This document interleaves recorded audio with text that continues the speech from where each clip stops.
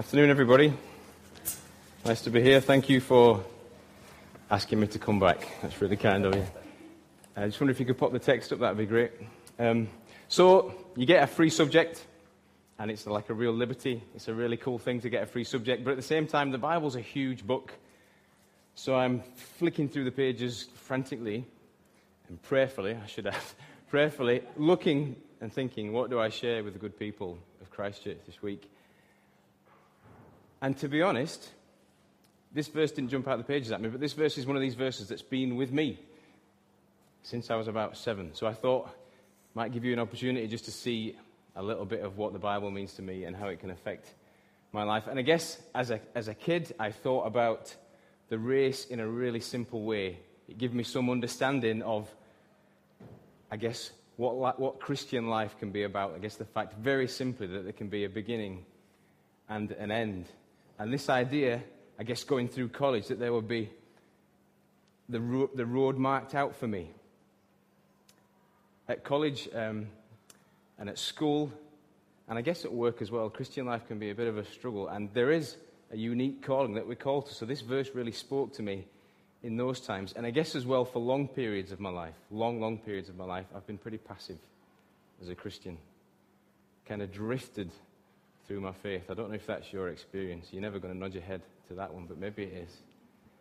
And this verse really called me out. The Bible can do that to us sometimes, can't it? It can just really speak into our lives. And this idea that I'm a participant and that I'm not somebody who can just let it slip by them and walk into the kingdom of heaven. There is something that comes with this commitment that we make to Jesus. So keep your eyes fixed on these verses. So this letter is a letter written to Jewish Christians. So that's to say that people that have left Judaism and have gone on to faith in Christ. And the passage would challenge them to hold on to the teachings and not just to drift back. And if you go through the book of Hebrews, you'll see that it deals systematically with these things. It's one of those books, Hebrews, that is a bit removed from us. In that, when you watch Downton Abbey sometimes, and they're sat around the table and there's some scandalous music comes on and you think, what's, particularly, well, maybe it's a man thing, but you think, what's happened? And what's happened is a lady spoke up at the table, and that is a scandal in those times. And what you have to do to watch Downton Abbey and get anything out of it is to get your 100 years ago head on and understand what's happening. With the book of Hebrews, you've got to do a pretty similar thing. You've got to take off your 2015 head and put on your first century Jewish head, because it deals with some pretty specific Jewish issues. What do you do with Moses? What does a guy who's left Judaism to become a Christian do with Moses? What does he do with the law now that Jesus has come? What does he do with the priests? So you're a Jewish kid, and your whole life, whenever you've gone wrong, you go to see a priest. And this book that we're going to look at in Hebrews deals with all that systematically. And basically the argument of the book is Jesus is better.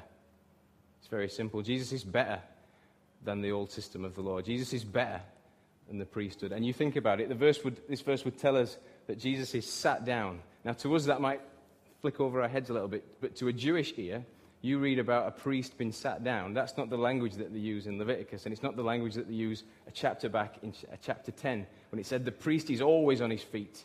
He's always stood up because the sin keeps coming so much.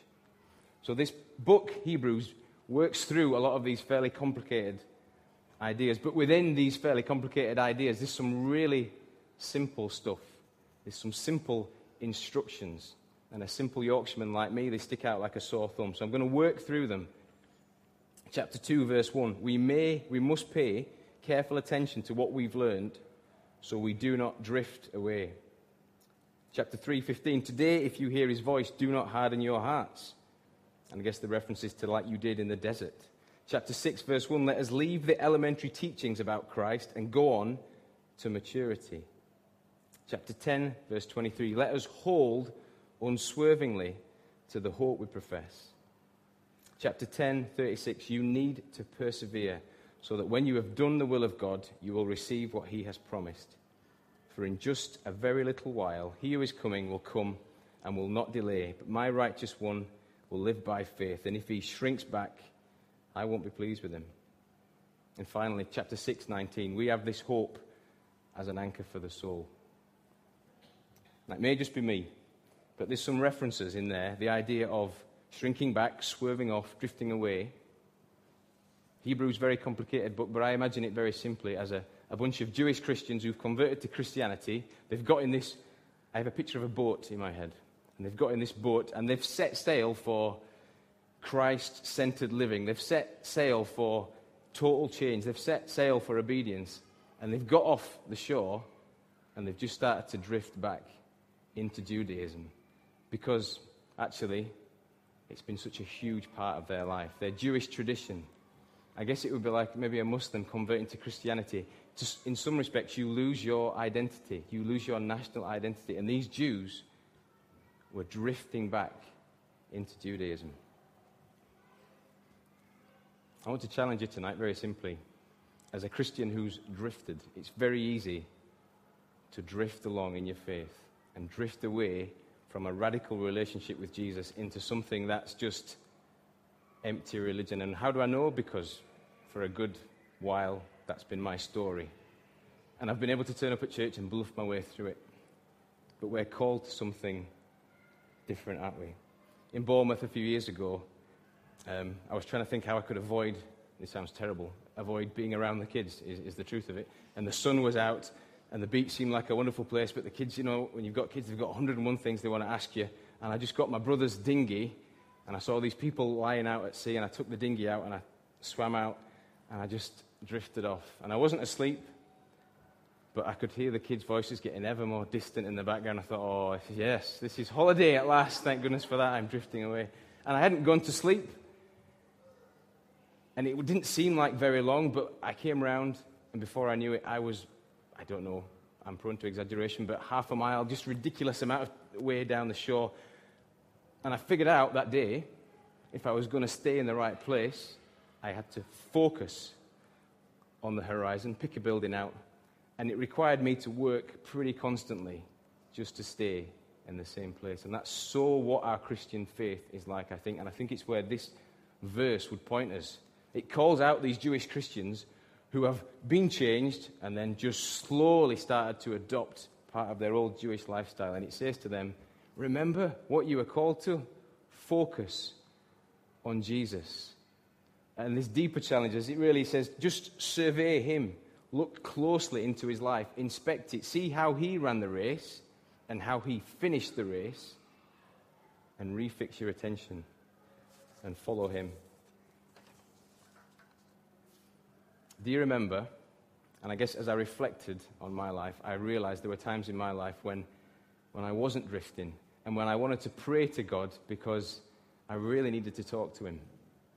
It was, I need to converse with you, God, because I'm really making a mess of my life. I wasn't drifting, I was grabbing hold of God. There was a time in my life, and hopefully that's the time in my life I'm at now, when I come to church, not just because it's what you do when you're a Christian, you come to church. I came to church because I was spiritually starving and I needed some food. I'm challenging you, I guess, if you think you might be bearing some of the symptoms of a drifting Christian, as I have done, then focus on Christ. And these passages we're going to look at really form an antidote to the kind of drifting Christian. They're a real rallying cry to the Christian that might be drifting along. And I guess the text builds to this point. So the text starts with a therefore. I should get to the text, shouldn't I? It starts with a therefore. And it's a bit of an old school preacher's trick, but when you get a therefore, you ask yourself, what's it there for? And it's there to tell us that that writer is not going in a new direction. He's not stepping off in something new. He's actually building on what he's already written down in chapter 11. And in chapter 11, there is this, we looked at the last part of it, but there's this huge long list of the heroes of the faith. Now, we are quite inspired by that list, but if you're a Jewish guy and you read through that list, you'll have remembered the times that your dad or the local rabbi or your uncle, whatever he was called, sat you down at night before there was TV, before there was anything else, and told you the story of Samson or told you the story of Moses or anything, and you could recall it vividly. These were heroes. So when we read this, it's like, yeah, that's interesting. We know about these stories. A Jewish person reads this, it's huge. And they're already there. They're already inspired. And they're desperate to know what's coming next. And it says, therefore, since we are surrounded by such a great cloud of witnesses, let's throw off everything. Let's run. So I looked into the word surrounded.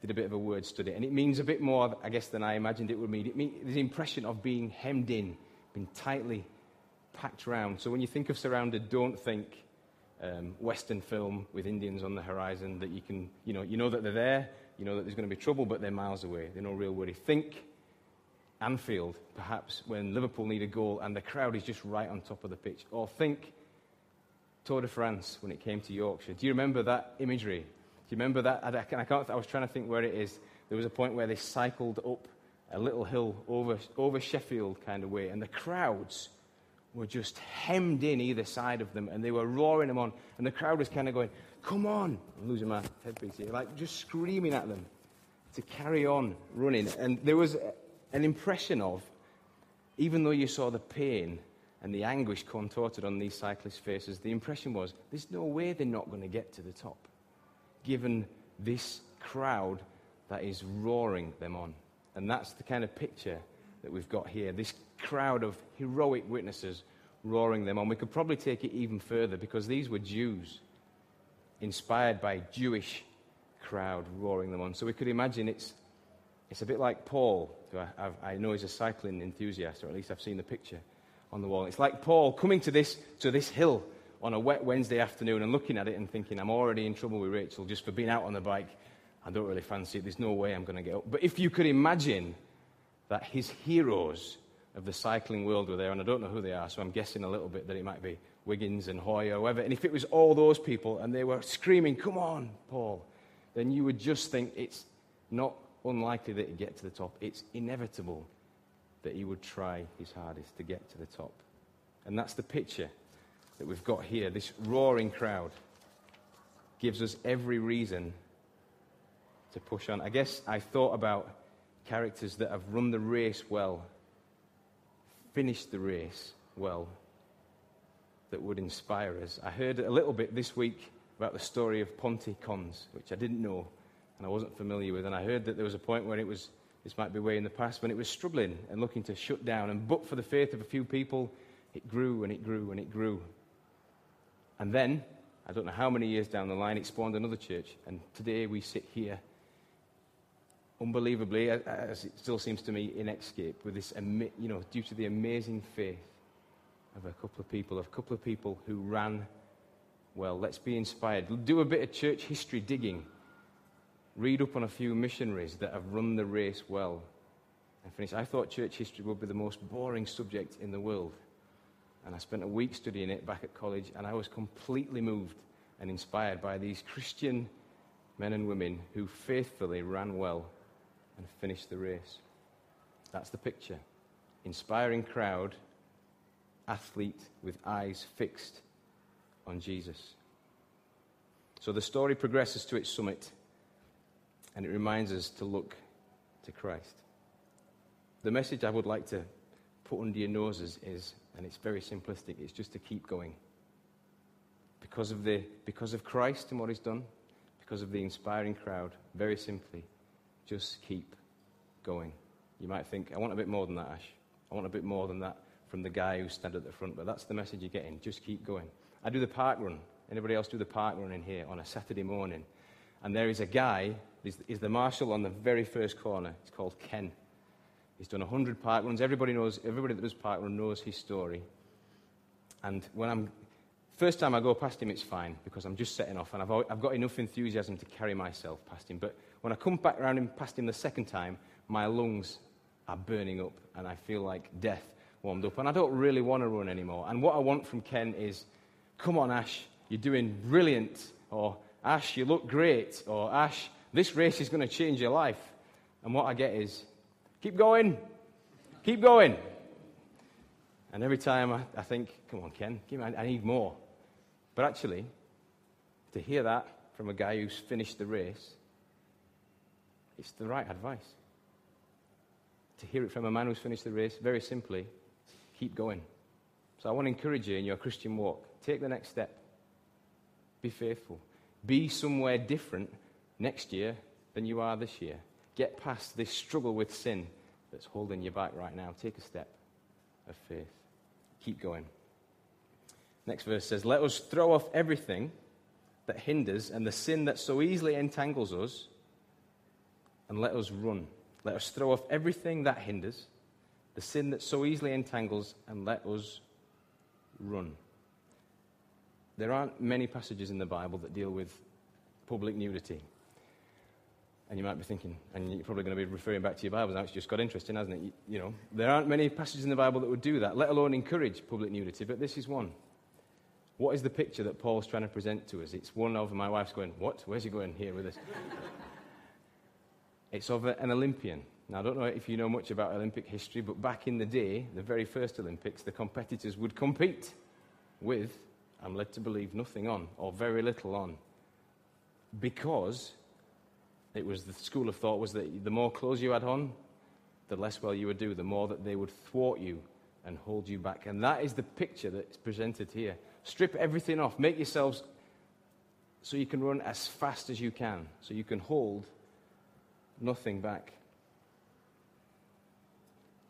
I think we can have a bit of a wrong image of sin in our heads. I think I lived my life for a long time thinking that sin was something that kind of came along the journey with me. And as I lived my Christian life, I kind of dipped into a bit of sin and it kind of didn't do me any harm. And I think I misunderstood what sin was. I think I misunderstood what the devil was trying to do with sin. Because that's not what happens. The passage says that the sin is trying to thwart the athlete. He doesn't want to just give him a distraction along the way. It wants to bind him up and tie him up completely. There's a passage that would talk of the devil as, I think it's in Peter, that would remind us that the devil is a lion roaring round looking for somebody to devour. The devil doesn't want to just trip us up. He doesn't want to run along the road alongside us to give us a bit of a distraction every now and again. The devil wants to end it for us. There's passages in the Bible that refer to him as the accuser. And I think back to parts of my Christian life where I've tried to get back at it again, and I've really felt fixed and trapped by the sin. And that's very much the picture that's here. This sin that you just get tangled up in, that messes you up, that holds you back. And the message of the Bible is really clear. And it's pretty dramatic, isn't it? It's strip it off. Cut it out. Take as much of it away as you can. I've got this plant in my garden. My mum gave it to me. And I can't seem to get anything to grow in my garden. And she said, this will be all right. It's pretty durable. And I put it in, and it's a horrible thing. But it grew, and I was like, oh, thank goodness, something's growing in my garden. But it grew over everything. And I kept going back to this plant, and every summer I would just chop a little bit away of it. But it just kept growing more and more until eventually I just really had this plant, and I didn't have anything else that could survive. And so last summer, I stood aggressively with my shovel and ploughed it in and just butchered the garden and dug the whole thing up and ripped it out at its root. Because if I didn't, it would just keep coming back. And that's the picture that the Bible would give us of sin. When it talks about stuff like sexual immorality, for example, it doesn't say dabble. It doesn't say see how you go. It doesn't say work your way through it. It says flee. Get as far away from it as you can. And that's the drastic picture that this athlete stripping off before us would present. Just get as much of the distraction and as much of the sin out of the way as you can. Don't conform. Strip it off. Get it away if you can. Second point, I guess, about this verse is that there's a real encouragement for us to travel light, isn't there? The athlete would do far better. And you think about the way that they make sports gear at the moment. They're not looking for you to wear more. They're looking for you to wear less. So when Usain Bolt stands at the start of the finishing line, his trainers weigh next to nothing. I don't know if he's got socks on, but his T-shirt weighs next to nothing. Because the idea is you can do better and you can travel further like that. I did the 3 Peaks of Yorkshire yesterday. I don't know if you've ever done the 3 Peaks of Yorkshire. I had the wrong kit because I had too much kit. And I found out after a couple of hours that the message is you need to have as little with you as you can get away with in order for you to finish the journey. And I had a spare pair of shoes, tons of water, lots of biscuits. And I ended up after 4 hours thinking, this is really tough. And actually there were people who would just throw stuff away. The message really, if we want to run for Christ, we have to have as little distraction in our life as we can. And it may involve cutting some things off, cutting some things back, in order that we can run. Having said all of that about being dramatic with sin, I would recognize I grew up in a bit of a sheltered house. It's quite a narrow worldview. Didn't see loads of the world. And the impression I got, my mum and dad, bless them, and I'm not on my own in this, was that sin's out there in the bad world. And in here, you're fine. And love them, they did right by me, but that's the wrong idea for us to have in our heads about what sin is. There was a study done, and my wife put it under my nose last week, about an American family. So you know that sometimes in American Christian culture, there are strict curfews, there are rules about what you can wear, there's no TV in the house, and there's all this effort, to be drastic and cut sin out. But what happened, and I'm not going to tell you, you can Google it after if you want, it's not always working out very well. There are some horror stories about kids that really go off the rails in this environment, and I think it might be down to the fact that we have a misview of sin, because sin is not just out there. Sin is in here. It's probably in here too. We need to have a right view, and the Bible would tell us to be transformed by the renewing of our minds. In fleeing from sin, let's remember that it's not just about cutting things out. It's about what goes on in here. Nearly every time Paul talks about the battle with sin, he talks about the battle of the mind. Let's make sure that we flee from sin by our actions, but let's remember it's about what's in our mind as well. Run with perseverance the race marked out for us.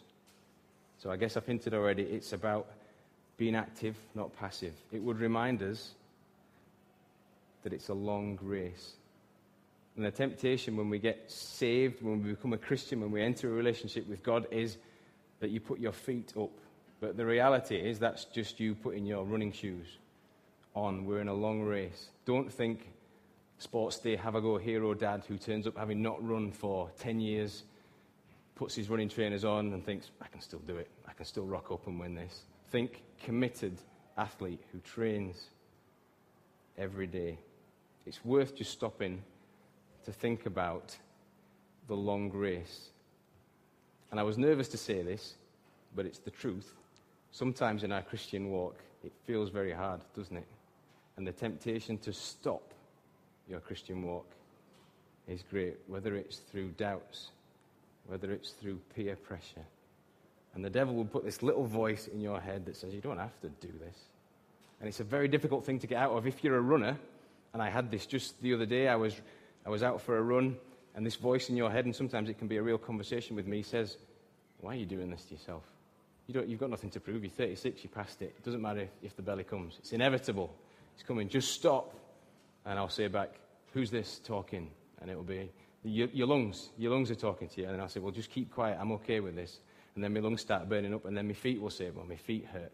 And then my head will say, well, you look pathetic. And this conversation goes on and on. And the temptation to stop is just so great. And the message, very simply, is that the race is going to be a long one. What you're going to need is the right mindset. What does the Bible tell us? That we are being transformed by the renewing of our minds. The nature of that verse is it's not something that's just going to happen one day and then stop. This is ongoing. Change is difficult once. It's exhausting to go through change once. We are being changed every day until we reach the gates of heaven. That's going to be exhausting. It's a long-distance race. You talk to any endurance athlete at all, and they will tell you, you've got to be fit. Yep, that's right. But the battle will be up here. You're going to run a marathon. Somewhere down the line, you're going to have to tell yourself that you can do it. You're going to have to tell yourself that you can finish. We need the right Christian mindset. It's not a short race. It's not a sprint. It's not something that we can switch off from. We have to be geared up to run. Some application for you then just to think about.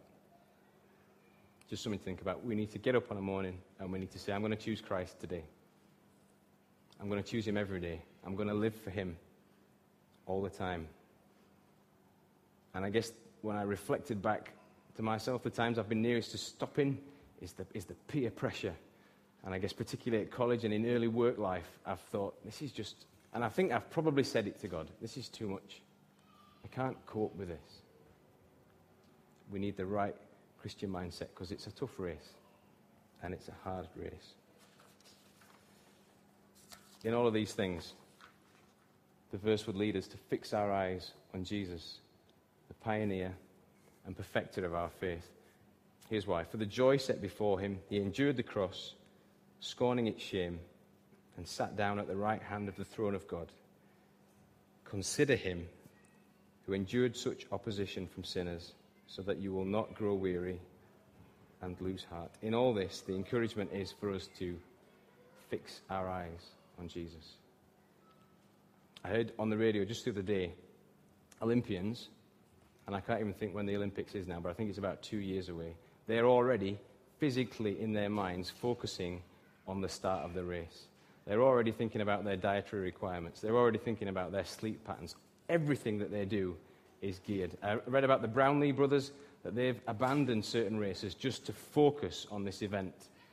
Such is their fixed gaze. Such is their desire to succeed. When I go out for a little run, I leave a glass of water on my back step. And in my weaker moments, when that voice in my head is chelping away at me, I focus my whole mind and body on this glass of water and fix my gaze on it. I try and look up to see where my house is. It's about 2 miles away. I can see it, and I fix my attention on it. Eyes on the prize. Why can we focus on Jesus?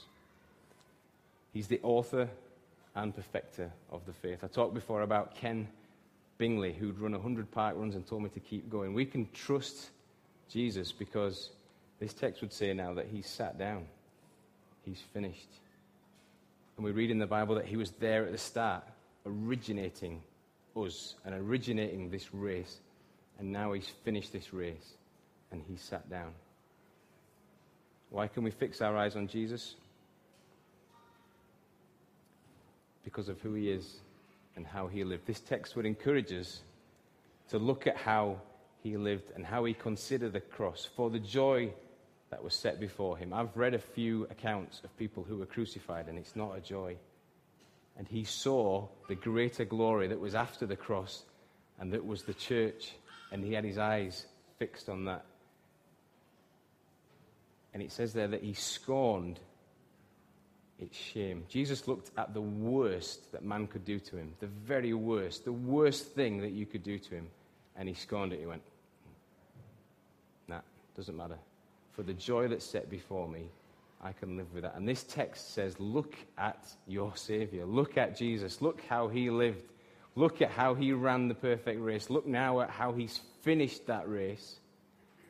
Fix your eyes on this man. It's interesting what we can take from this. It doesn't tell us to become theological experts. It doesn't tell us to become the best church attenders of all time in order to finish the race. It says very simply, fix your eyes on Jesus. Focus on him. It's the message for us today. I want to close just by reading out how the Message depicts these verses. Do you see what this means? All these pioneers who blazed the way, all these veterans cheering us on, it means we'd better get on with it. Strip down, start running. Never quit.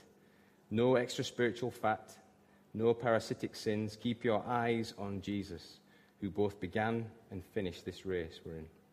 Study how he did it, because he never lost sight of where he was headed, that exhilarating finish in and with God. He could put up with anything along the way, cross, shame, whatever. And now he's there in the place of honor, right alongside God.